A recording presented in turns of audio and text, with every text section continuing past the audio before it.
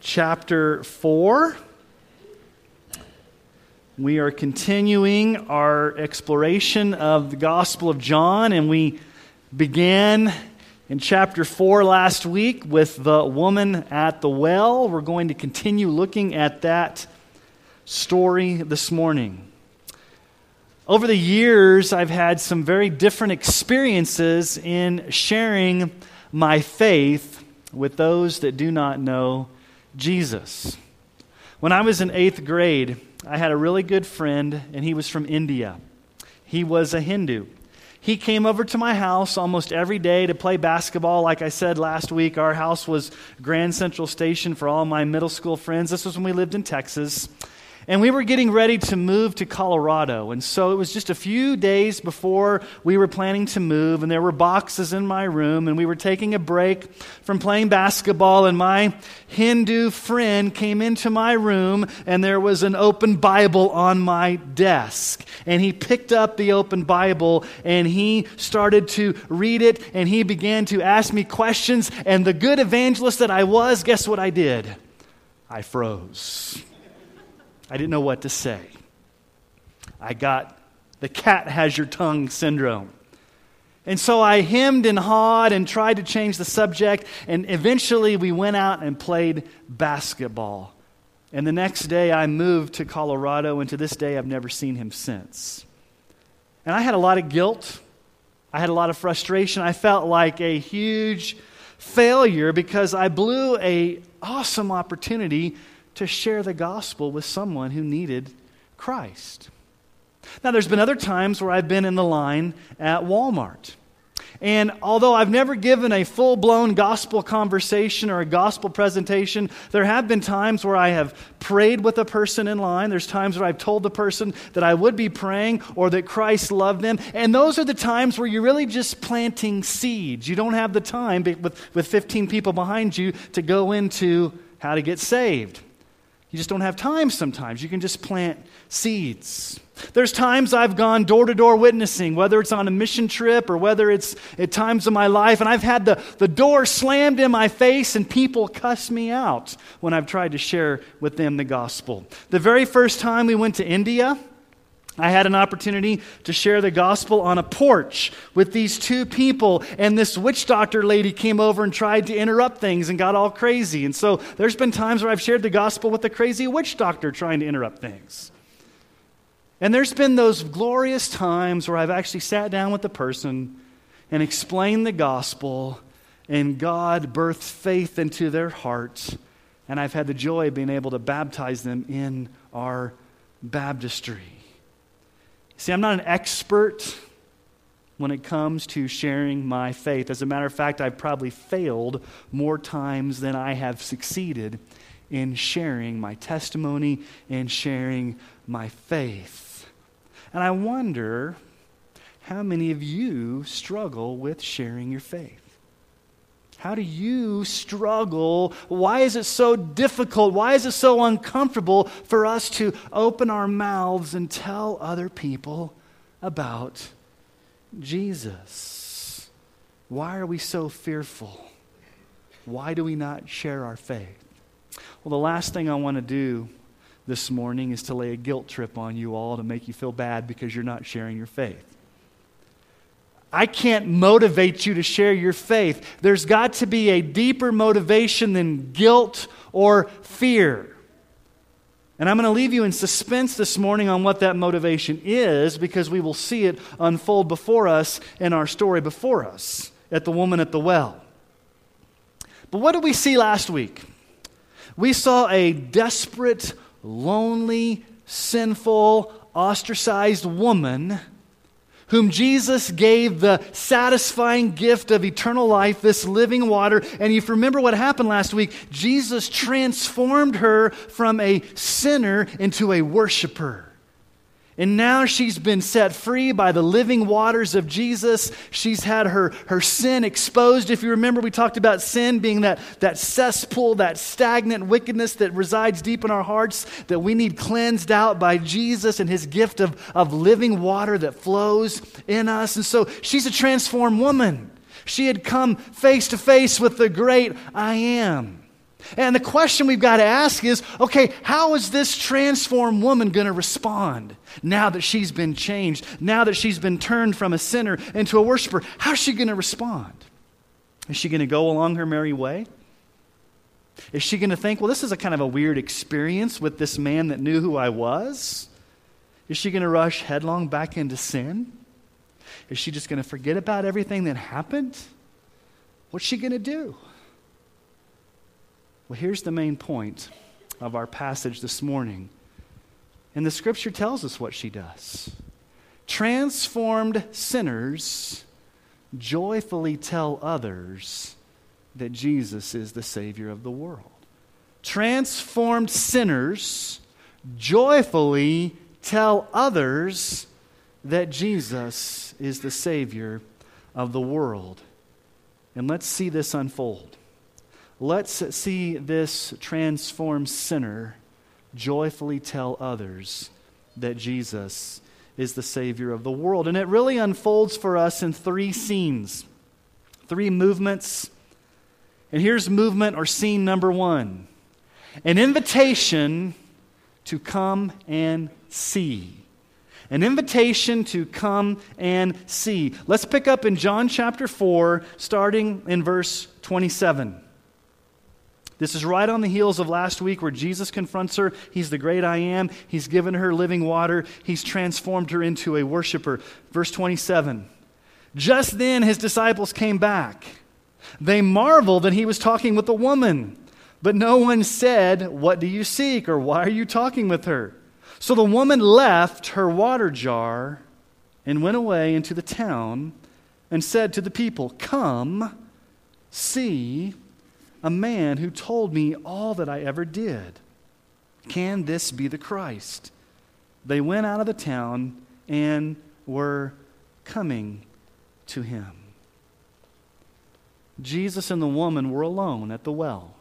And where were the disciples? They were off searching for kosher food. Because remember, they're in an area that's not quite kosher. And so they come back, and they are shocked to see Jesus, a Jewish rabbi, talking with a Samaritan woman. And if you remember from last week, Samaritans and Jews hated each other. So Jesus broke a social barrier by talking to a Samaritan, but he was talking to a woman. You would dare not talk to a woman in public, even your own wife. But they know that the master knows best, and so they're not going to dispute with Jesus. They're not going to question Jesus. They're just shocked that he's talking with this woman with the shady past, this woman at the well.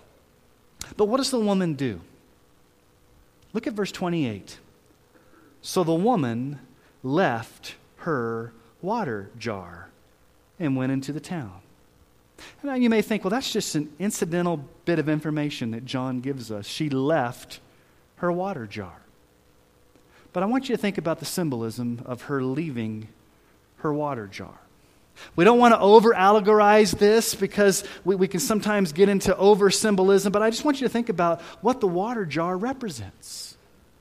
The water jar that she left represents her life. What did she do every single day? She came to the well with her water jar to get water day after day. But she leaves that water jar. What did she do to try to fill her life day after day? She came to the well of relationship with man after man after man, married 5 times, living with a guy, trying to get her well filled. Trying to find satisfaction, trying to find self-esteem, trying to find purpose in relationship after relationship. And so when she leaves her water jar and she goes back to the town, it's a symbolic way of saying she is leaving her life of sin behind. She's been changed. She no longer has to find satisfaction in men. She's found the source of living water in Jesus. She's been confronted with sin, she's been exposed, she's been changed, and now she leaves and goes back to the town. This is none other than repentance. Let me just say this up front. There is no true, authentic salvation without repentance. Now, what is repentance? Repentance means that you leave your life of sin, that you hate your life of sin, that you mourn over your sin, that you're grieved and bothered by your sin, so much so that you turn from that sin. And as you turn from that sin and you turn towards Christ, you begin to have new thoughts and new attitudes and new affections and new ways of thinking of things and new attitudes, and your whole life has been totally changed. And it doesn't mean that you're you're perfect and that you never sin. It just means that you've encountered Christ, and those things that you wanted to find meaning in the past that were sinful, you find those things to be disgusting. You find those things to be meaningless, and you've turned from those, and you've found in Christ your satisfaction. You've repented. Have you repented? Have you repented of your sin? Have you turned from your sin and turned toward Christ to find ultimate purpose and meaning and satisfaction and joy? There's some irony going on here in this story. When did she come to the well? At noon, to avoid all contact with people. She didn't want to be embarrassed. She didn't want to feel guilty. She was ostracized, so she came when nobody else was there. But now what does she do? She goes back to the town, gets right in the thick of it, and tells everybody, "Come and see the man who told me everything I did. Could this be the Christ?" This is her personal testimony. Now, she doesn't know exactly all the things that happened to her, and she doesn't have all her theological ducks in a row, but she does know that she's come in contact with Jesus, and he's changed her life, and she can't help but tell everybody, "You've got to come see this man. You've got to come see what he's done for me. You've got to see how he's changed me from the inside out. I am a new woman. Come and see." An invitation to come and see. And I wonder, do you have that same passion to invite others to come and see what Jesus has done in your life? Do you tell others about the change that Christ has made in your life? Are you inviting others to come and see? Is it so deeply wondrous to you that God has transformed you from the inside out that you can't bottle it up, but it's just got to come exploding out to others? You see, here's why we don't share the gospel. I bet you 80% of you in this room know how to tell another person the gospel. You know the Bible. You know the gospel story. You know what to say. You know what to say about sin. You know what to say about Jesus. It's not for lack of facts or information that we don't share, because all of us have it. The reason we don't share is for a few reasons, but let me just give you the main reason. The reason we don't share is because we've become so bored with the gospel ourselves, it no longer mesmerizes us. We're no longer enthralled by the fact that Christ has changed us. We're no longer amazed that Jesus would transform us. It's become boring, it's become stale, and we don't want to just go tell people what Christ has done for us, because we just take our salvation for granted, and we fear men. We're afraid of what people are going to think of us. We're afraid of being considered a fanatic. We're afraid of what people are going to say. We don't want to inconvenience people. We don't want to come off as weird. And so we'll just not share, because really at the end of the day, I'll be honest with you, at the end of the day, we don't love Jesus and we don't love other people. That's really the bottom line. We are not amazed at what Christ has done for us, so much so that we can't help but telling other people. So what's the motivation for us to share? Is it guilt? I got to share. Is it duty? Well, I got to share. What's your motivation to share? The motivation is you've been so transformed by Christ that you can't help but share. About 15 years ago, I was driving home from Denver to Colorado Springs, and I was on Highway 83, which is a 2-lane highway, going about 65 miles an hour, and coming towards me in the other lane was a truck, and its hood was totally on fire. I mean, it was billowing on fire. And I thought to myself, that's pretty amazing. There's a truck on fire. And so what do? I call 911, and I talk to the dispatcher and say, hey, there's a truck on fire driving down the road. Okay. And so I was pretty amazed. In that same general area, about 2 weeks later, I'm driving home and I see about $1 million house up in the distance, totally on blaze, on fire. It's burning down. And I'm about to call 911 again, and I see the fire trucks, and I'm thinking, man, this must be a really hot spot, literally, for things to happen.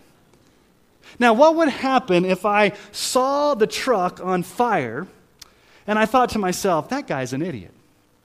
He needs to get his act together.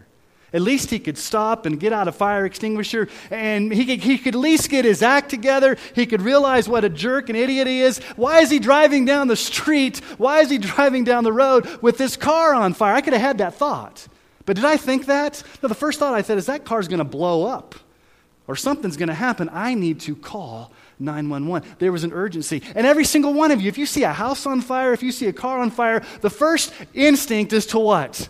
Call for help. You're not going to sit in judgment over the people as to why the fire started. You're not going to worry about all those other things. The main thing is it's on fire. We need the firemen to show up.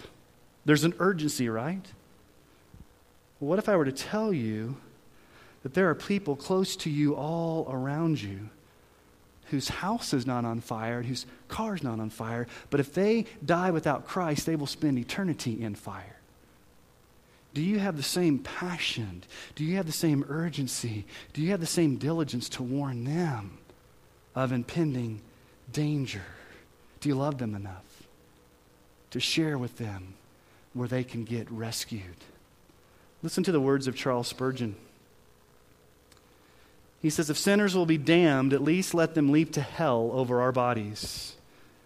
And if they will perish, let them perish with our arms about their knees, imploring them to stay. And if hell must be filled, at least let it be filled in the teeth of our exertions, and let no one go there unwarned and unprayed for.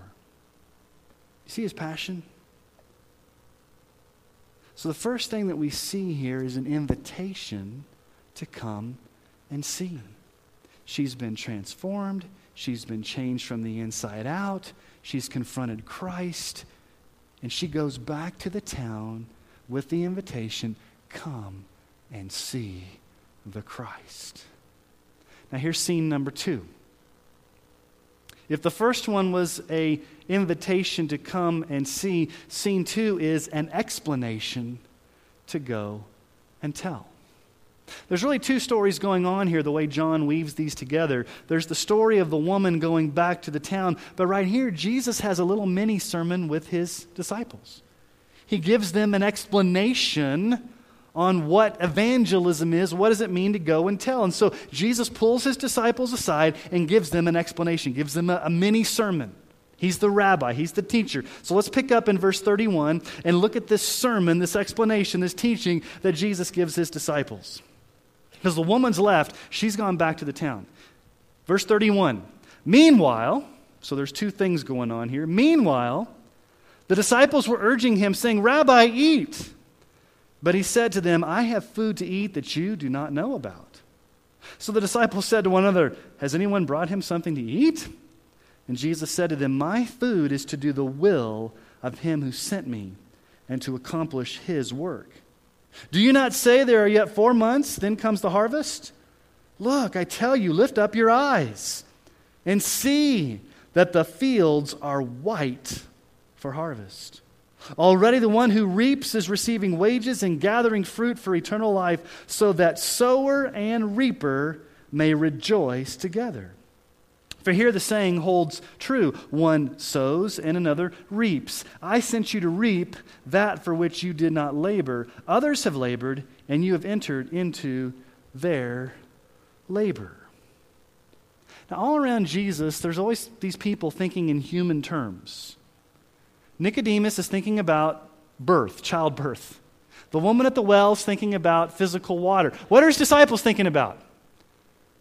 Man, our guy's got to eat. He's been out here in the hot of the day. He's been talking to this woman. Let's make sure Jesus has lunch. And so they're asking, Jesus, you need to eat. You need to eat. And what does Jesus say? You don't understand the type of food that I'm eating.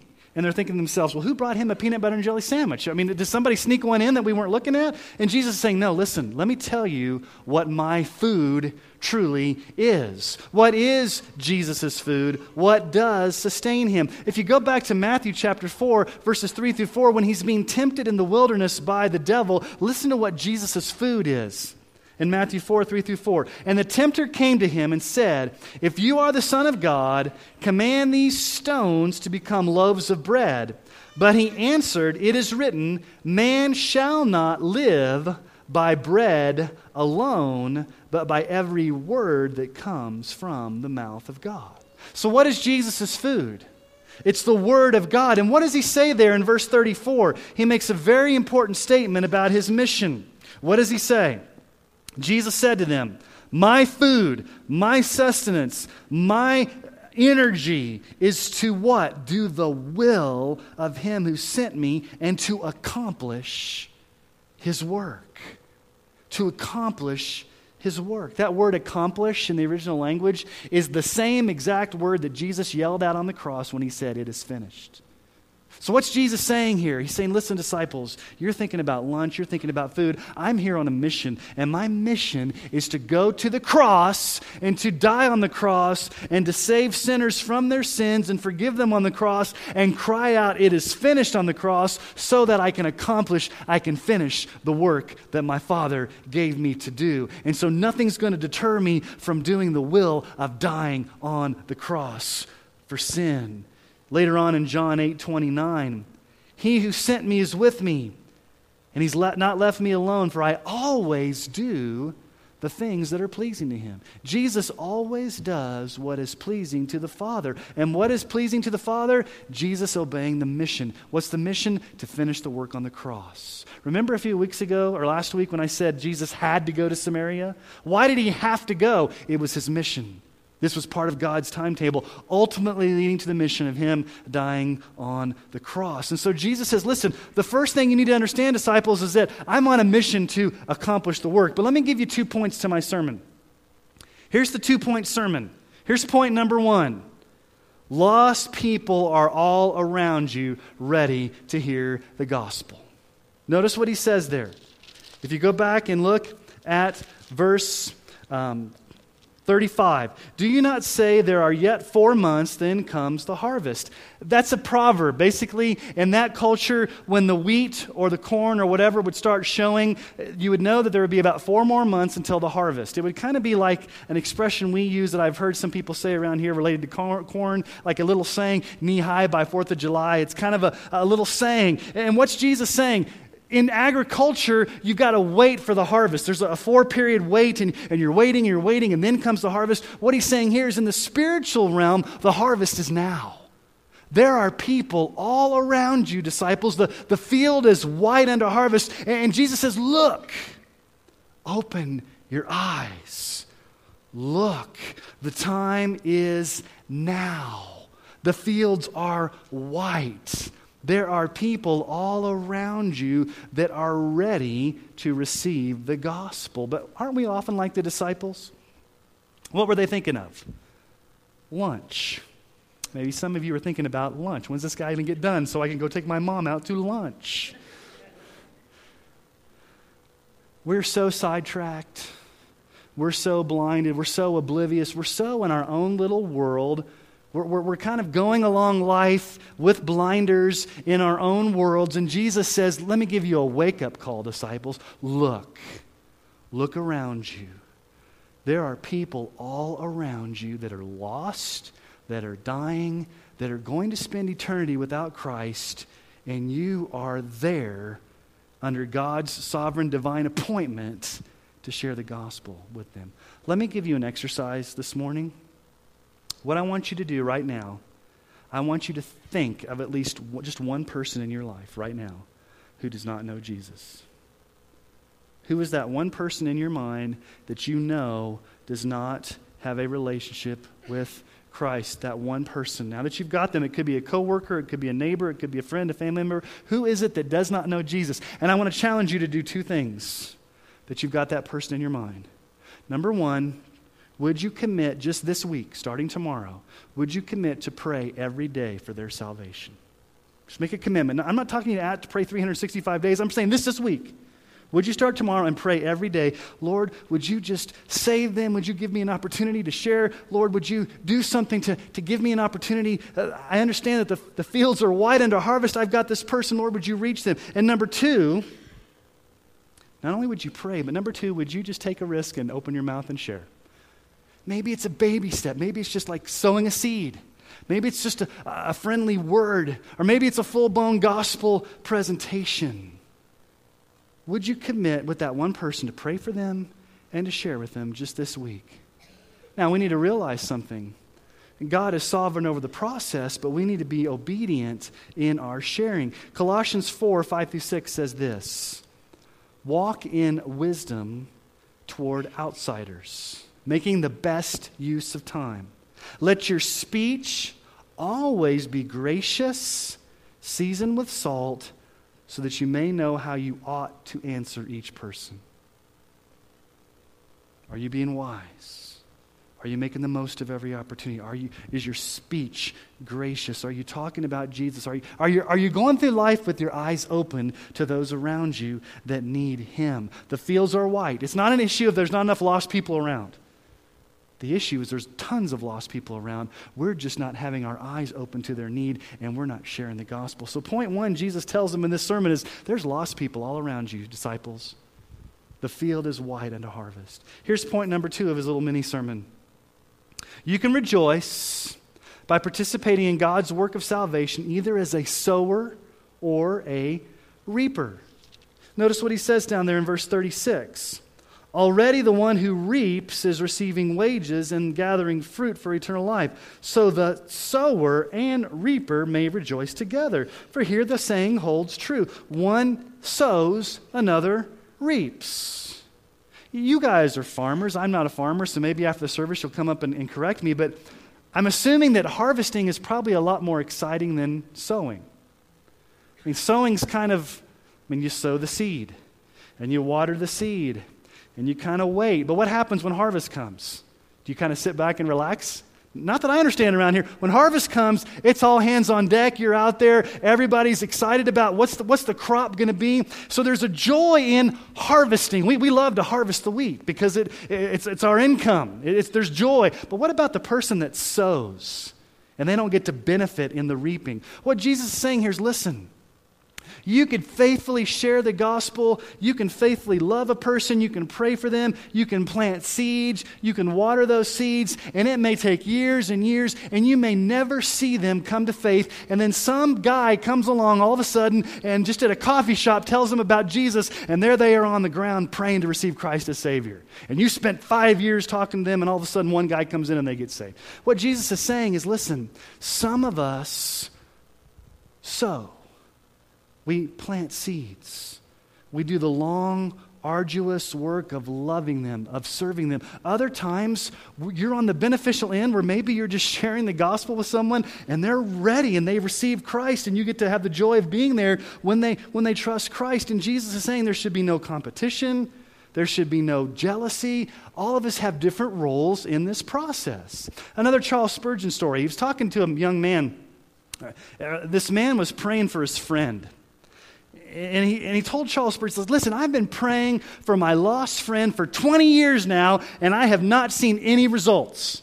I've been praying for 20 years, no salvation, no signs of grace in his life. I mean, why in the world should I keep praying for him? I've been praying for him for these 20 years, and I have not seen anything happen. And Spurgeon said, okay, in these past 20 years, have you ever talked to him about the gospel? Have you ever told him you're concerned about his soul? Have you ever shared your testimony with him? And the man sheepishly said, well, no, I haven't done that. And Spurgeon said, okay, look at that field of corn over there. Let's just suppose I were just to pray that the harvest would come, and I prayed for the harvest, and I prayed for the harvest. In 20 years I prayed for the harvest, but I never actually planted corn. Would there be a harvest? And the young man said, no. Some of us sow, some of us reap. But there's joy in that. Paul says this in 1 Corinthians 3:7. So neither he who plants nor he who waters is anything, but only God who gives the growth. See, God is sovereign over the process of salvation. You can't arm twist a person to come to faith. You can't talk them into it. You can't make them believe. You plant seeds, you share the gospel, you pray, but ultimately God is going to be the one to bring the harvest. And some of us sow, and some of us reap, but it's important that we understand our role in God's plan. But notice, look, verse 36. It says that they both joyfully, the sower and the reaper, may rejoice together. And so Jesus is saying there's joy in telling others about Jesus. There's joy in seeing people come to faith in Christ. One of the greatest joys you will have in your life is to see somebody that you love come to faith in Christ and you be a little part of that. You don't talk them into that, and you don't make them come to faith in Christ, but you are very instrumental. And it may be your testimony, it may be your words, it may be your investment, but one of the greatest joys of your life, if you've never experienced that, is to see somebody, be a part of somebody coming to faith in Christ. There's great joy in that. So number one was an invitation to come and see. The woman said, come and see. Number two, an explanation to go and tell. Jesus explains, you got to go and tell. The harvest is plentiful. Go out there and tell. But here's the third thing we see. A declaration of saving faith. Let's continue to read the story because it picks back up with the town where the woman goes back and tells the Samaritans in the town what Christ has done for her. Let's pick up in verse 39. Many Samaritans from that town believed in him because of the woman's testimony. He told me all that I ever did. So when the Samaritans came to him, they asked him to stay with them, and he stayed there 2 days. And many more believed because of his word. And they said to the woman, it's no longer because of what you said that we believe, for we have heard ourselves, and we know that this is indeed the Savior of the world. Now there's great evangelistic success. The woman goes back, she shares her testimony, and what does verse 39 say? Many believe because of the woman's testimony.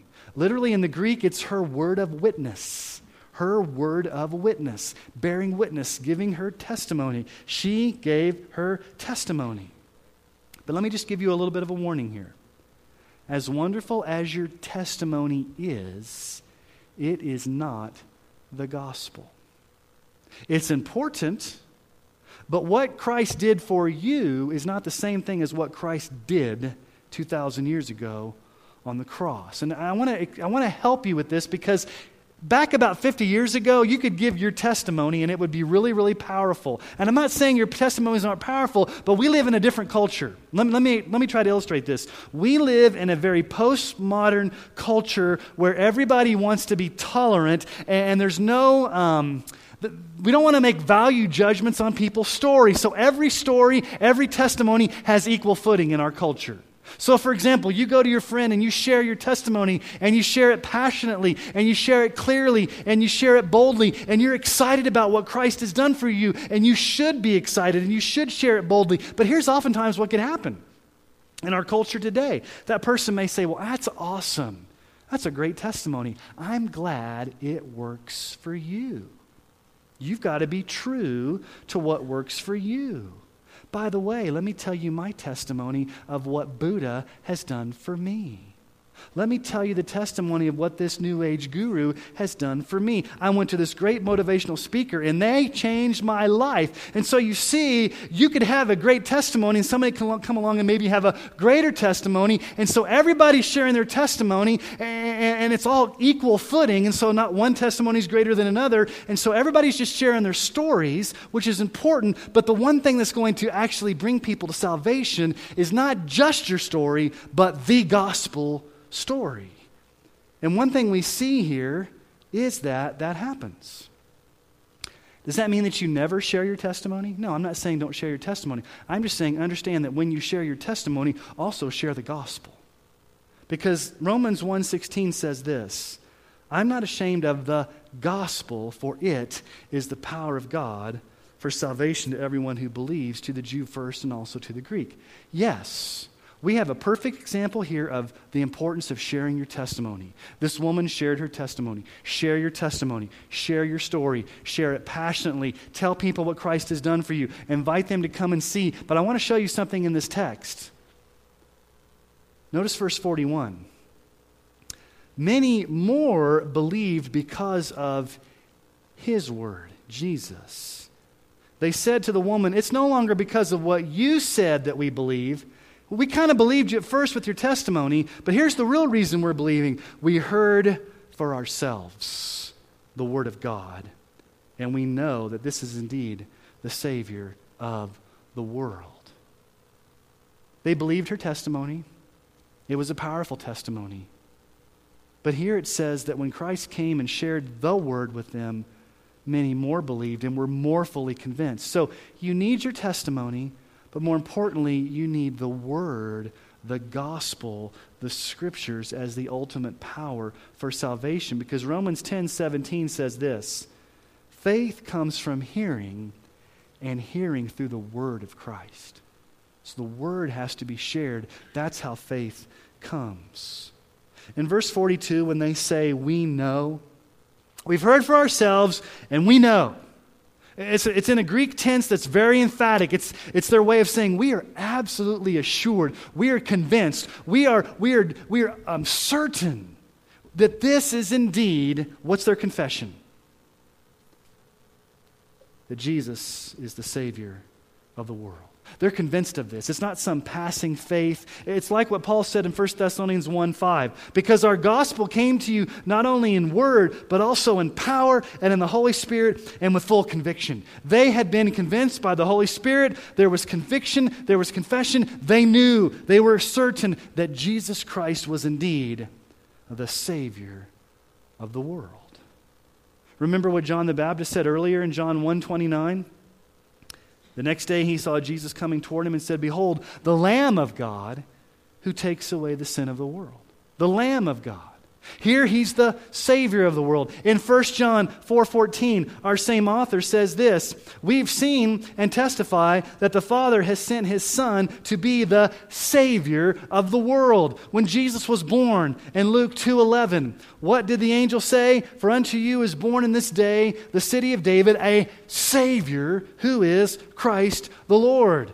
The early church in Acts 5:31, what did they confess? God exalted him at his right hand as leader and Savior to give repentance to Israel and forgiveness of sins. 2 Timothy 1:10, and which we now have manifested through the appearing of our Savior, Christ Jesus, who abolished death and brought life and immortality to light through the gospel. They confess Jesus as Savior. Now, for us, it's not a big deal. Yes, Jesus is Savior, but do you realize they lived in the Roman Empire where there were tons of saviors, tons of lords, tons of gods, Greek mythology. The emperor required you once a year to go take a pinch of incense on the altar and confess your allegiance to him as your Savior.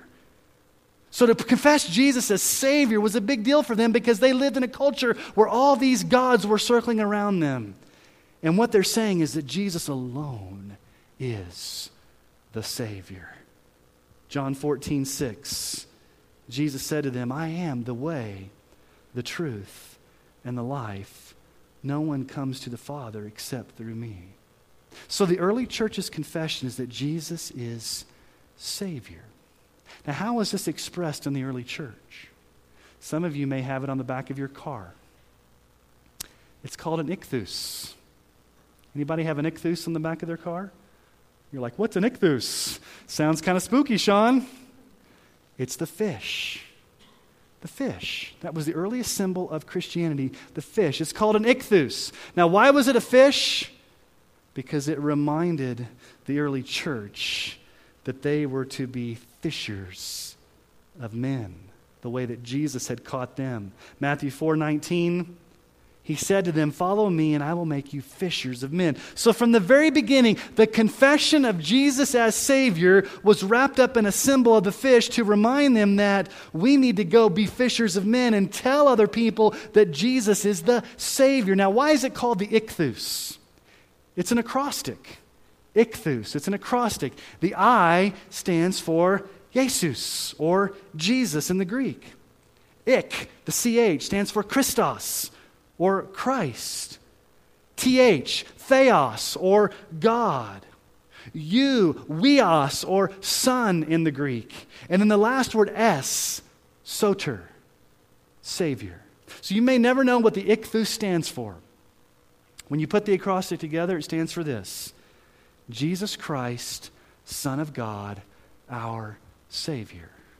That was the confession of the early church. Jesus Christ, Son of God, our Savior, and it was emblemized in a fish to remind them that we just can't keep this confession to ourselves. We've got to go share it. We've got to go tell. We've got to be about the business of telling others about Jesus. And what was the motivation? What's your motivation to go do this? Is it because I'm going to arm twist you out of here to say, go share your faith this week? Is that going to do any good? See, here's the motivation. When you've been transformed by grace, the way this woman had, when your life has been radically changed by Jesus, and He's turned you from a sinner into a worshiper, and He's given you the gift of the satisfying gift of eternal life that flows up within you like streams of living water.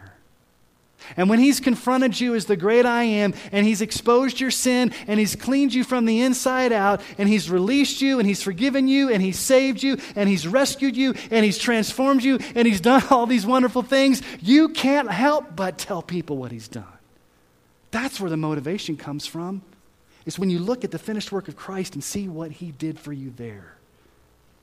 You've got the information. You've got the knowledge.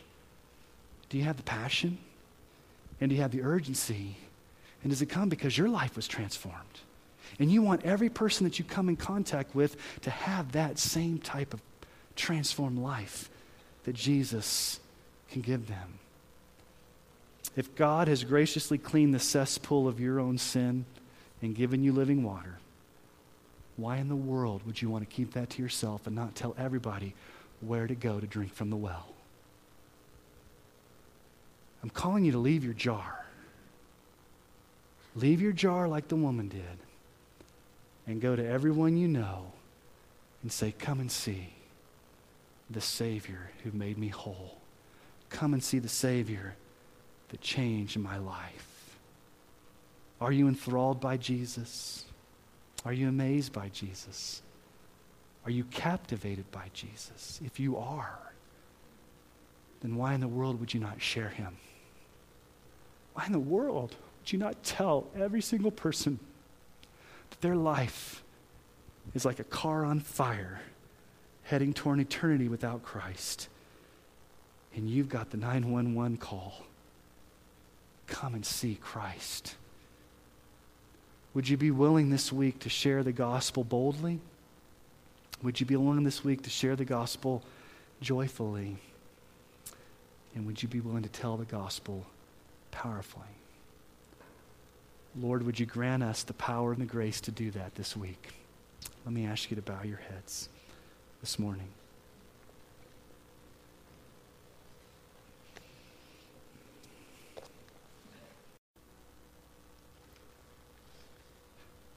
Father, I have two requests this morning.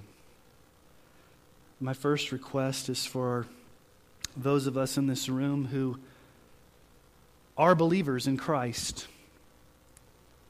That, Father, you would give us joyful passion, urgency, motivation to go share. Give us the power to invite others to come and see. Give us the joy to go and tell. Would our confession be that Jesus Christ is our Savior. He's the Savior of the world. We want to be fishers of men. We want to go tell others where they can come and drink from His well of eternal life. Father, would you give us the power and the grace and the joy and the motivation to do that this week? And Lord, that one person that we thought about earlier, would you give us the motivation to pray for them and to share with them?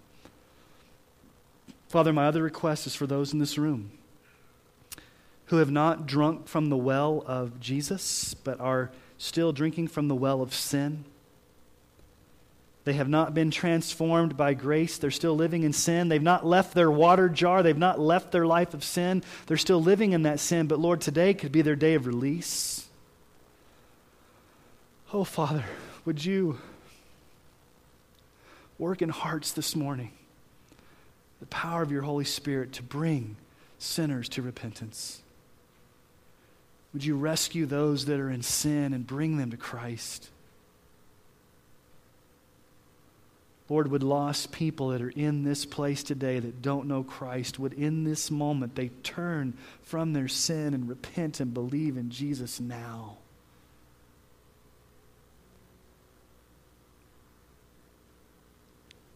Lord, thank you for this story. I'm so thankful for this woman. We don't even know her name. But you transformed her. You met her where she was. You changed her life. And all she could do was go back and just tell people.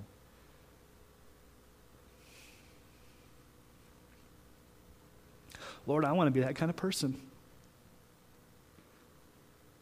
Lord, I want it to be contagious, where we really don't care what people think. We're just going to go say, listen, look and see what Christ has done for me. He can do it for you. Lord, may we be women at the well type people. Sinners saved by grace who've been so transformed, but we can't help but go share and be fishers of men and tell people that Jesus is the Savior of the world. Would you give us the strength and the joy and the hope to do that? In Jesus' name we pray. Amen.